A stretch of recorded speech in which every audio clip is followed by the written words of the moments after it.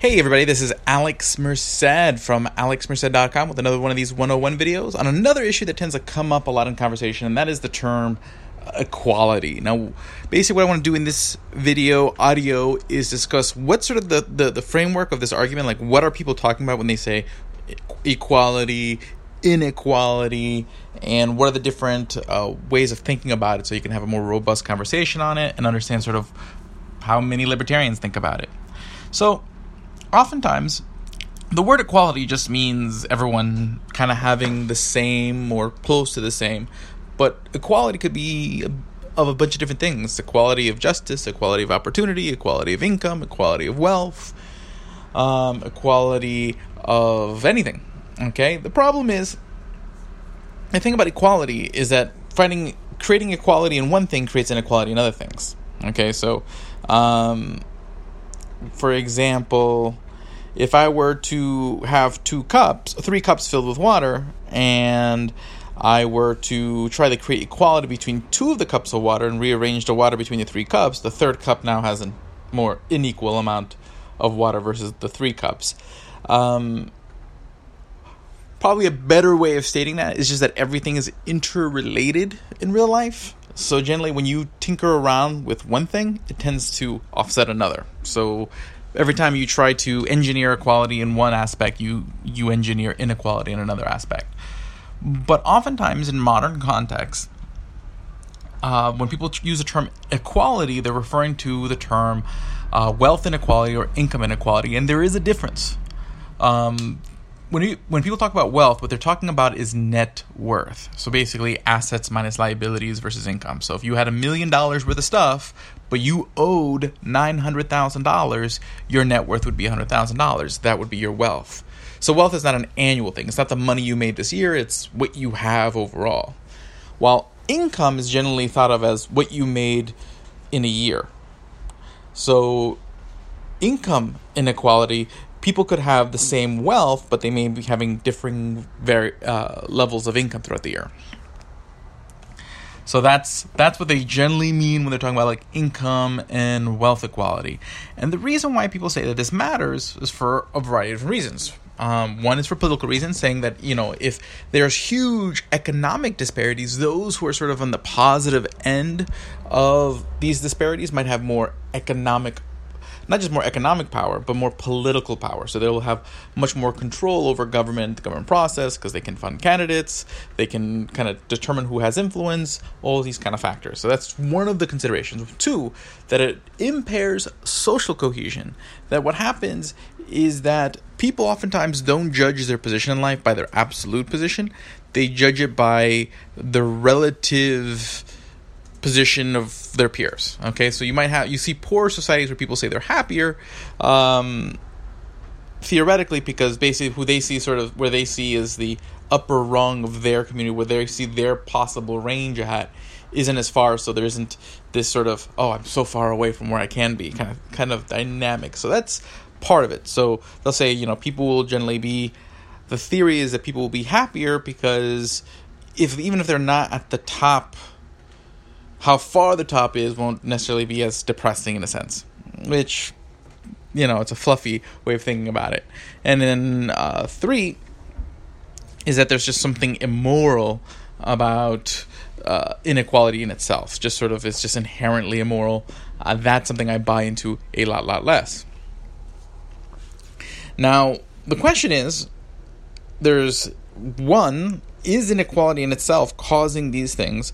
Is inequality the product of a free market? Because that's a lot of times people who harp on the idea of inequality as sort of an ill that we must fight are often saying this is the natural thing about free markets. Okay, free markets create inequality because what's going to happen is just some people are going to do better, and then they're going to use that extra economic power to accumulate political power and continue to drive that wedge over time. So in that case, you somehow need to use the political process to redistribute it, although that seems circular, because if that is the case, then the people who are in control of the political process are the people who have the most to gain from the status quo, so it'd be really hard to use the political process to fix it.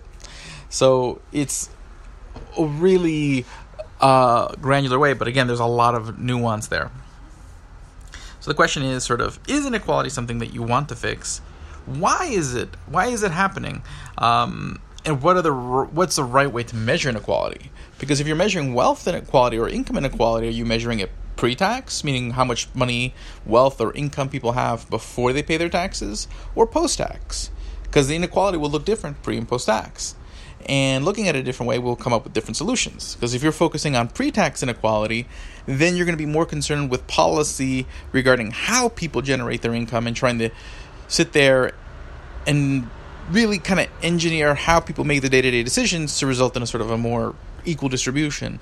If you're focusing on post-tax inequality, then you're going to probably be more fixated on basically rigging the tax system so that way those who have more incomes get flattened out in the tax process.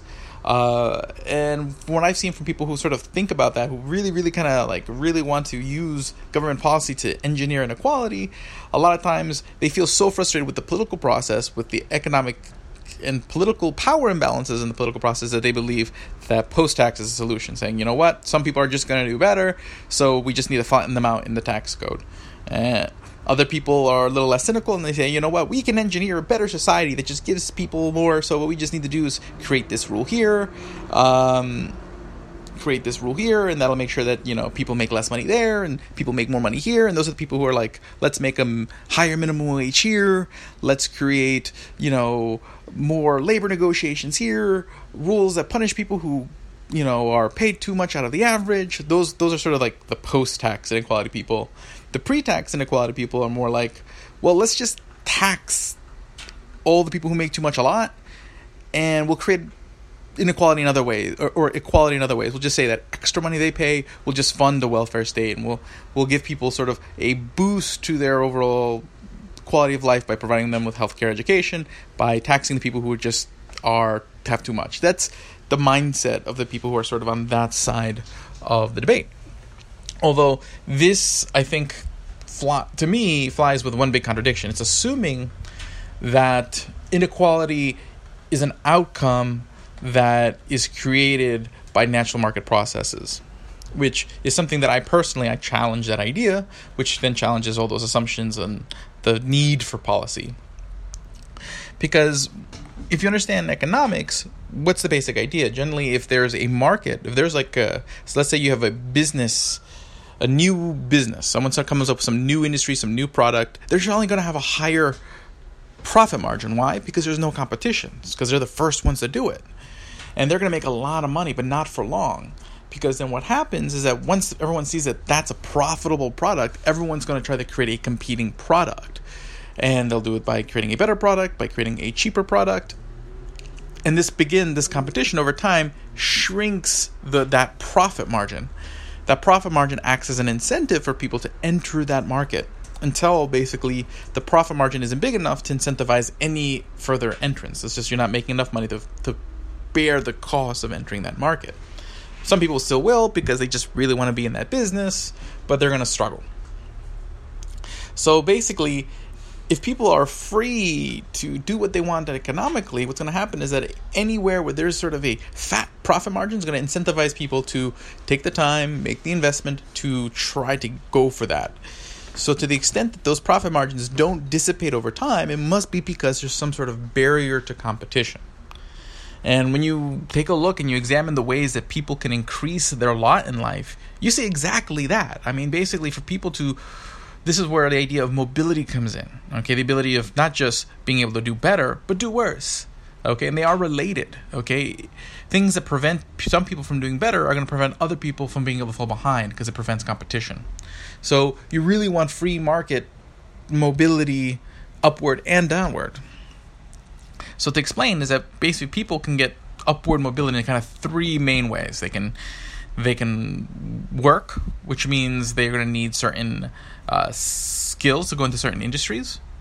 Okay, but the problem is nowadays you have a lot of licensing requirements. I think it's now more than 1/3 of all jobs require some sort of license from either state, local, or federal government.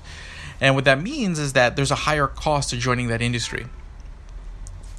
So someone has to take 6 months out of their life no income, so that way they can study, pass a test, go through all sorts of other steps in order to go into an industry where they might be able to improve their income. Which means if they're and the people who could most use that opportunity, the poorest people, aren't going to be able to afford that, so they end up not being able to take advantage of those opportunities because of the cost of attaining the license. So people who are in the middle or above, they can probably afford the time, the investment. It still sucks, but they can afford it, so they can pursue and jump into that labor market, but allows those higher wage labor markets to pretty much be kind of protected to sort of middle upper class. And that's going to create inequality because the poorest aren't going to be able to get any better, and those higher wages are going to be protected to those who already have higher wages. So that's sort of in labor markets. Then there is investment. Okay, this has been somewhat reformed a little bit with the Jobs Act. But bottom line is, a lot of companies, after a law called Sarbanes-Oxley in 2002, companies in their earliest stages, when you have the most to gain from investing in them, became something that only private, accredited, rich investors could buy. And really nobody else. So basically all the best investment opportunities were only available to the wealthy. And those who could most use those sort of great economic opportunities, even though they are risky, the poorest could not invest. So basically that ability to grow your wealth was limited as well. So your ability to grow through the labor market, your ability to grow through